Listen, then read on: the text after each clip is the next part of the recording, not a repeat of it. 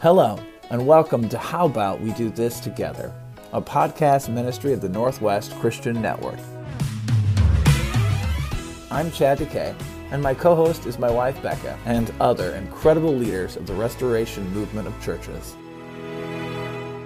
This is a podcast where we cast the net and see what truth we can bring in. Say, how about we do this together?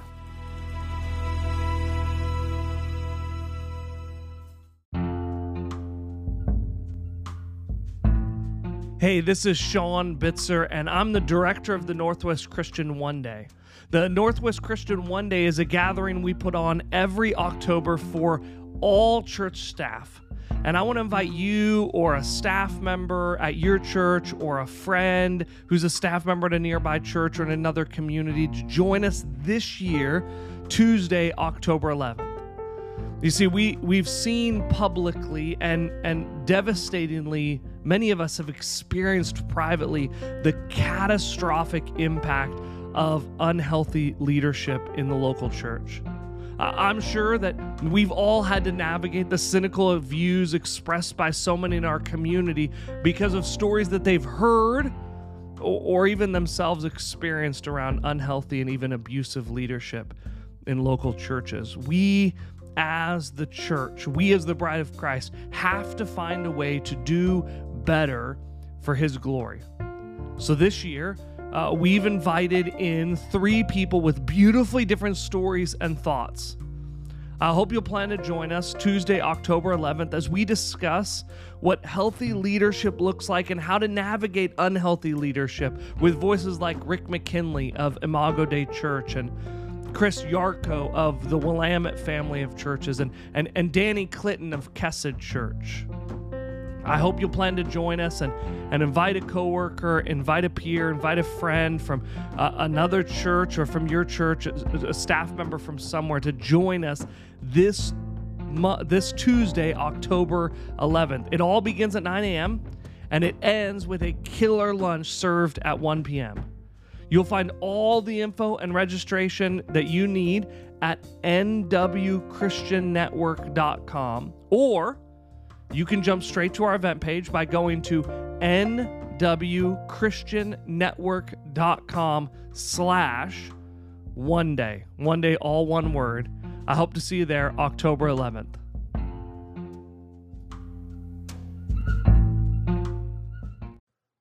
Hi, everyone. This is Matt Holmes here at the Northwest Christian Convention, the 170th. We are in season 2 of How About We Do This Together, and we're recording interviews with the guests and speakers at this year's convention. I am from Turner Christian Church, and my fellow host today is... Yeah, I am Rebecca DeKay. I am co-president with my husband for this year's convention, and we are here interviewing Dr. D.H. Shearer. Dr. Shearer, would you mind introducing yourself? Well, you can call me D.H., please. All my friends do. You know, I remember Gary Tiffin saying to me once, when I referred to him as Dr. Tiffin, and he says, you know, when you're among friends, that just doesn't mean a thing. So, don't do that.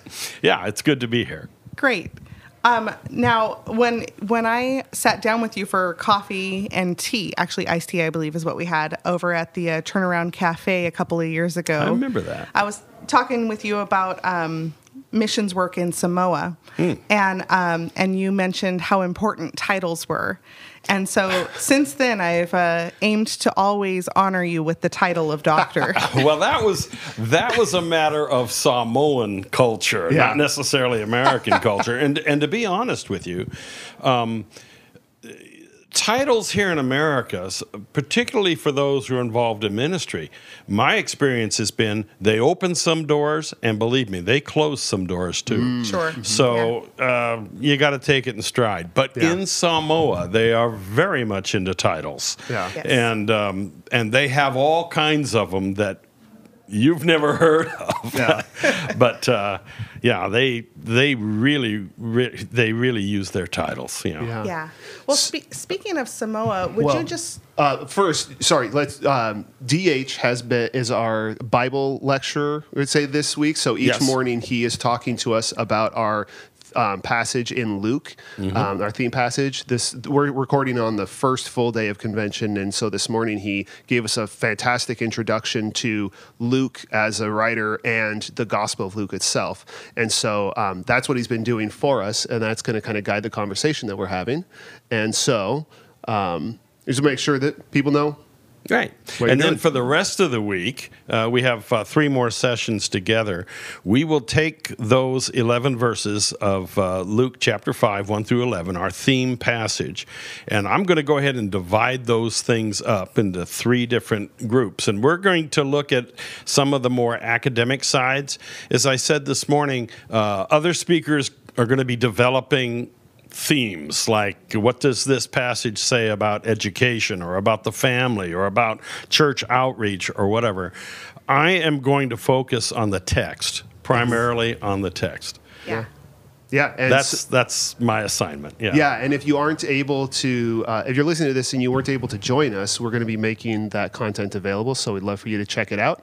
But this is its own standalone conversation with DH and mining his wisdom.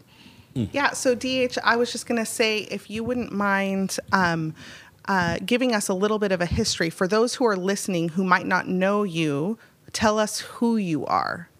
What qualifies you to teach us about the scriptures? Oh, my goodness.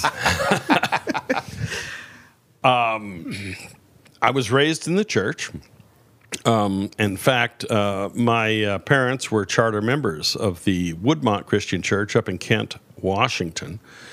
And as the story goes, my mother was kind of a nominal Methodist in name only kind of a thing, and my father was kind of a nominal Episcopalian in name only kind of a thing.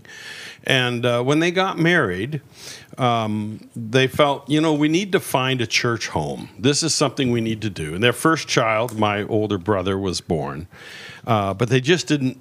It's one of those things you can always put off, and they did.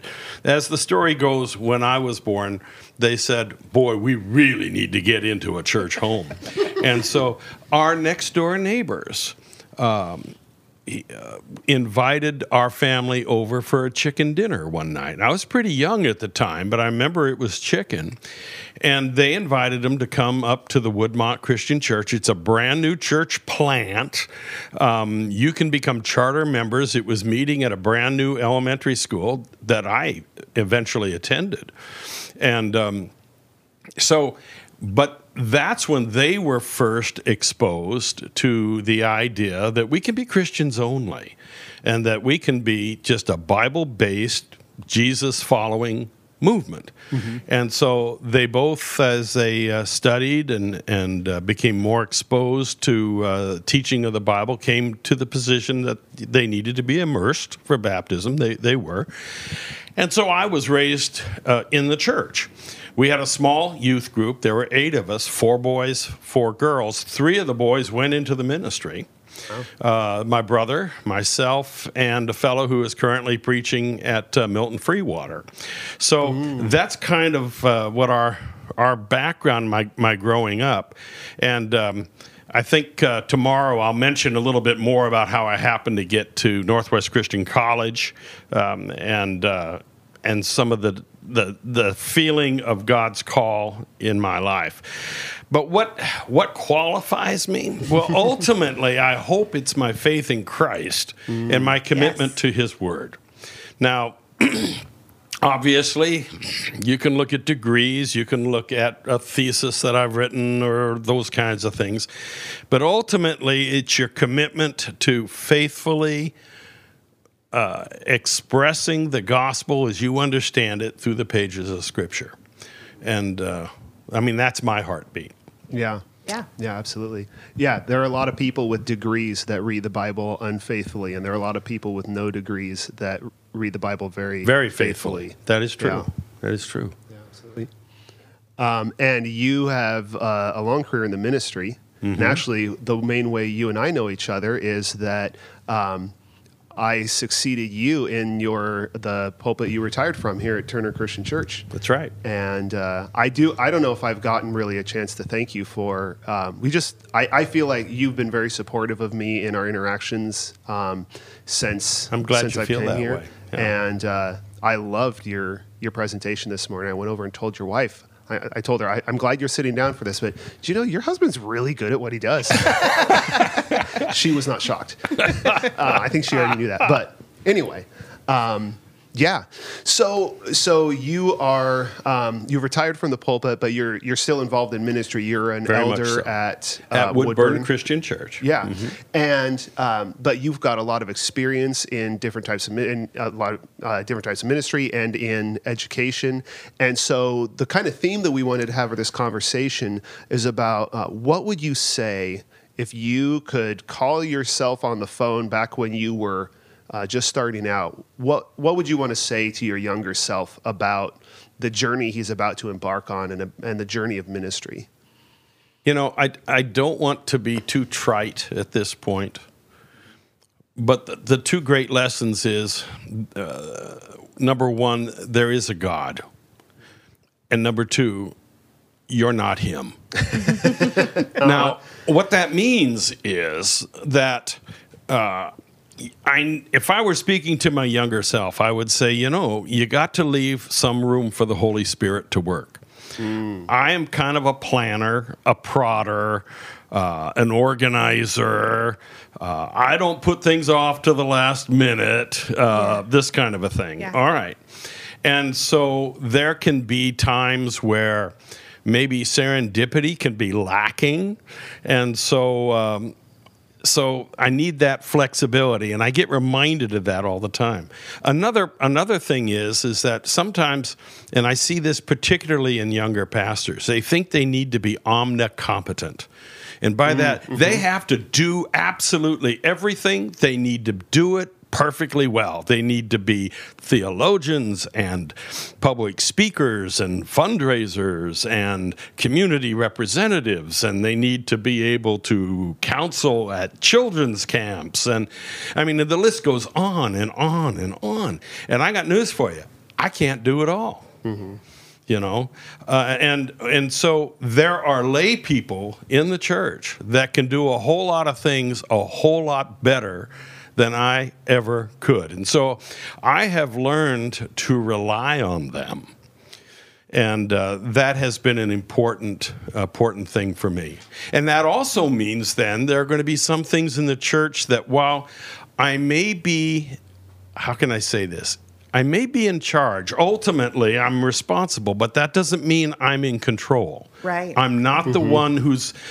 I need to allow people to fulfill their ministries and sometimes just step back and let them go. Sometimes people just need to be unleashed to serve the Lord. And I certainly don't want to stand between them and what they feel God is calling them to do.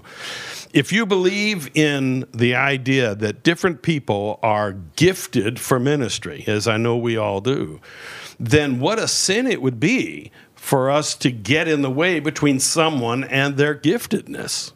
So, just to be blunt, in terms of my own life, when it comes to math and budgeting, and listen, I can do budgets and I can do, well, let me put it this way. I can raise money, but I'm not very good with a lot of those little intricate things.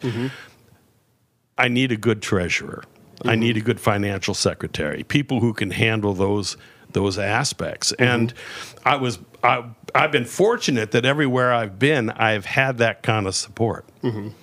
But the church has had that kind of support. Yeah. I know one of the things I had to learn from Dave Bruce, I worked under him, was being okay with the diversity of opinion in the church. Right? Like I would hear somebody who was giving a communion meditation or was teaching a class saying an opinion, a theological opinion that I knew he disagreed with. And he was okay with it. He would give those people opportunities to speak. It was because, and he would tell me, it's not my church. You know, That's right. He's responsible for, he has responsibility there. So you not just let anybody say anything, all kinds of crazy stuff. But when in those areas that we can disagree, even though it's not the perspective that I bring to this, it's our church. And we need to give people opportunities to show their gifts, even if it's not the way I would do it or the way I would say it. It's not mine. Right. And I've had that's a struggle to remember sometimes, but it makes for a more beautiful church. One of the things that I used to say, particularly about the eldership at Turner Christian Church, because at least at the time that I was there, always over half of them were ordained. I mean, they were retired pastors and so forth. The upside on that was I never had to convince them what the mission of the church was. They always knew. But I used to say, I come to meetings, elders meetings, prepared with what I would like to see or what I think is important. And so I might make a presentation about a program or something we might do. And then I would say, and then those elders, they had that annoying habit of taking my idea and making it better. And it happened time and time and time again. Well, as iron sharpens iron, so one man sharpens another. Sure. Yeah. So, I mean, there is a synergy that takes place when we come together as a team. Absolutely. To accomplish mission and ministry. I had that same or similar experience as putting together this convention. I had all these visions and expectations in my head. And one of them is this pallet wall that we have in the back of the tabernacle, which is just not a necessity. If it didn't happen, it wouldn't be a big deal. But it was a vision in my head. And when we got here with the pallet wood, we didn't have enough wood. So I went down the street where here in Turner, we happen to have this lumber mill. A pallet factory, yes. A pallet factory. And I went in and I talked to the pallet boss. And I said, hey, do you have any discarded or messed up wood that we could use? And he said, I will give you all the pallets you need, but you need to return them. So I had to adjust my vision to fit it. So that's the first part of this relation is adjusting my vision and being okay as the leader with the vision to adjust it. Right. And secondly, then having a volunteer, wonderful volunteer, Wally. I don't remember his last name, but Wally, fabulous man. I said to our team, I don't know what I'm doing with wood. I just have the vision. So they sent me a guy who knows how to handle wood. And he came in with all his tools and all his knowledge, and he didn't get the vision. And he did it anyway. He served, he put it together, and they're beautiful. And they're better than what I had imagined. And I just appreciate so much his heart of, I don't get it, but I'm going to say yes anyway. Yeah. Wally Clausen, I think is his name. Yes. One of my favorite things about doing ministry in Enterprise, which is it's not rural, it's actually frontier. It's very, very rural. But I was amazed at what I would hear from communion meditations from guys. They would just tell us what they were thinking while they were on their combine or their tractor that week, and people with a completely different background, completely different spiritual sense, and they would say something that just hit me right between the eyes. And I am so glad that we have farmers thinking about Jesus on their tractors so I can learn from them, and Well, this has been one of the things that I've enjoyed being an elder up at Woodburn, because everywhere I've been, I've never given communion meditations or stewardship thoughts. And so I have done meditations on hummingbirds. I've done meditations on wood turning. That's a hobby of mine, and all kinds of stuff. I would make a meditation about stewardship standing outside of the bank, and we would play that video for the meditation. So it's been fun for me to get involved in that particular aspect of ministry. Yeah. Awesome. So I have a question off something you mentioned, because this is an art that I am struggling to learn. You talked about how young pastors need to learn not to be everything. And I feel the pressure to be everything. And I want to discern what I don't need to be. But I also know that there are some things where, you really do need to be able to do that. Right. There's a place, sometimes you run into a challenge, and this is something I need to delegate. or it might be something I need to grow to be able to do, right? Because you don't want to too quickly say, oh, I can't do that, I'll just delegate it, and never learn to do it as a minister. Right. So do you have any guidance on how a person discerns what to delegate and what to grow in? Well, there are some aspects of the ministry where people will have natural expectations of what they want you to do. And to give you an example, you got kids that grow up in your youth group, they want to get married. Well, you need to be able to do a wedding, and somebody dies, and you need to be able to do a funeral, and someone is in a hospital, and they want to see their pastor. You don't just say, I'm sorry, I don't do that. Let me send somebody else, you know. So there are some skills that you really do need to develop. The thing is, I think you need to maintain your focus. When you moved to this community, it might be helpful to always ask yourself, why am I here? What is God calling me to do here? What are my specific gifts for ministry and things that, frankly, only I can do? Now, there are a lot of things that almost anybody can do, and if you spend your time doing all those things, then you will end up neglecting the things that you were expected to do. When you were ordained into the ministry, I'm sure they talked a lot about preaching the word, right? And things like that. You know, the Apostle Paul said, this one thing I do. Too many times we say, actually, this is just one of the many things that I dabble in. And you end up doing so many things that you're really not doing anything well because you haven't been able to let go to allow other people to do things. And there's another aspect, and again, I don't want to be misunderstood here. It's much easier to get into things sometimes than to get out of them. It's easy to start a program, which may be wonderful, but if that program becomes a life sentence from you, from now on, you have to continue to administer this thing and run it, then, you know, if you only have 10 fingers, and if you have to have fingers in every piece of the pie, you're going to have a very small church. And so I know one of the vibrant ministries at Turner Christian Church is the Little M Christian Preschool, which we started when I was there. Actually, I kind of inherited a good situation because the church was ready to do things, and I had kind of projected in my own mind, we'll do this in our second, maybe third year. They wanted to get going on it in the first year, so I didn't want to quench the spirit, and off we went.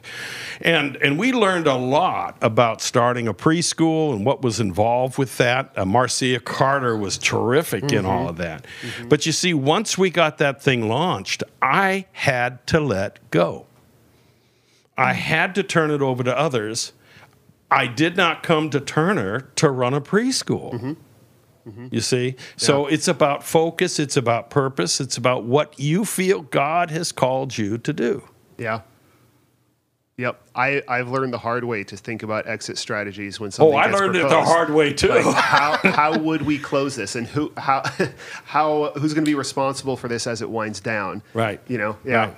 Well, because believe me, your church people, they're going to be thrilled to have you continue to lead all these things and to do all this. But ultimately, it's about, well, yeah, but what does God want me to do? And that takes a lot more discernment. I would like to add, it's also, what does God want them to do?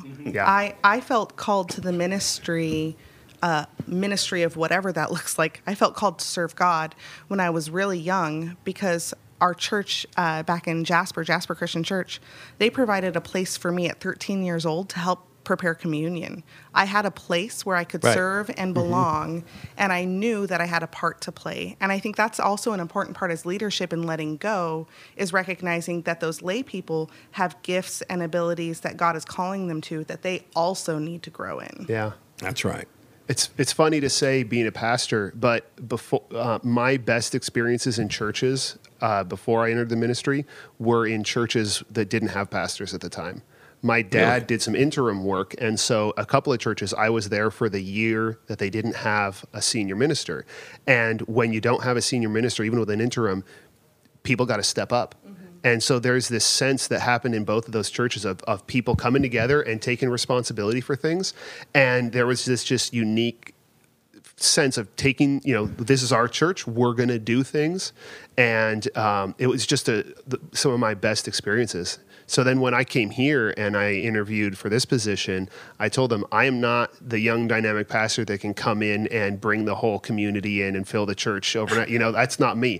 I can take a role in this congregation reaching our community, because we all have a part to play in that. But I cannot be the one to come in and fix this. I just know God hasn't made me that person. He's called this church to do that. And they agreed to it. So and you're still there. Yeah.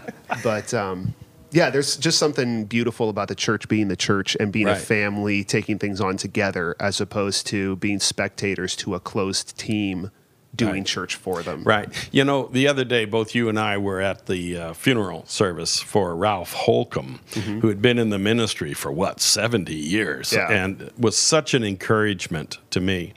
But I made the observation, you may remember, that, I spoke about the gospel according to Ralph, and that the gospel according to Ralph, among many things, was a gospel of encouragement, that he was such an encouragement to me. But then I added, he fit into the Turner Christian Church in such a marvelous way because the whole church was a church of encouragers. And so here he was amongst his own kind, and as I've often said, that nobody wanted me to do good more than the people who had already been doing it. And nobody encouraged me more than those former pastors and missionaries and professors.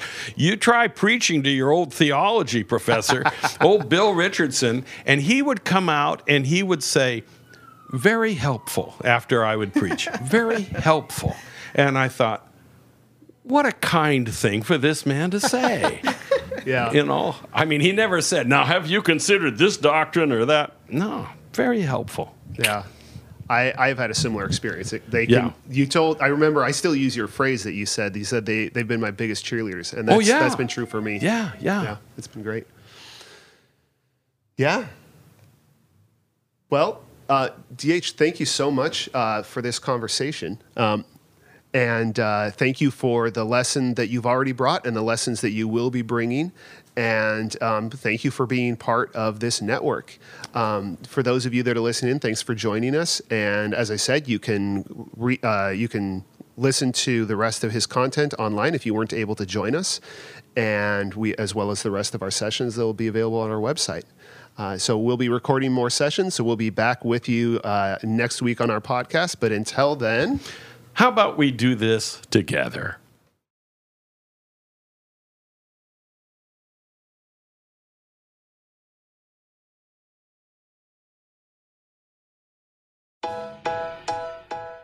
This episode was produced by Austin Schumacher. Theme, written and performed by Scott Riggin. How About We Do This Together is a podcast of the Northwest Christian Network, a network of Christians and churches gathering together to serve the kingdom and cast their net across the Northwest. Find out more about our ministries and events at www.nwchristiannetwork.com. I'm Chris Dunning. Thanks for listening.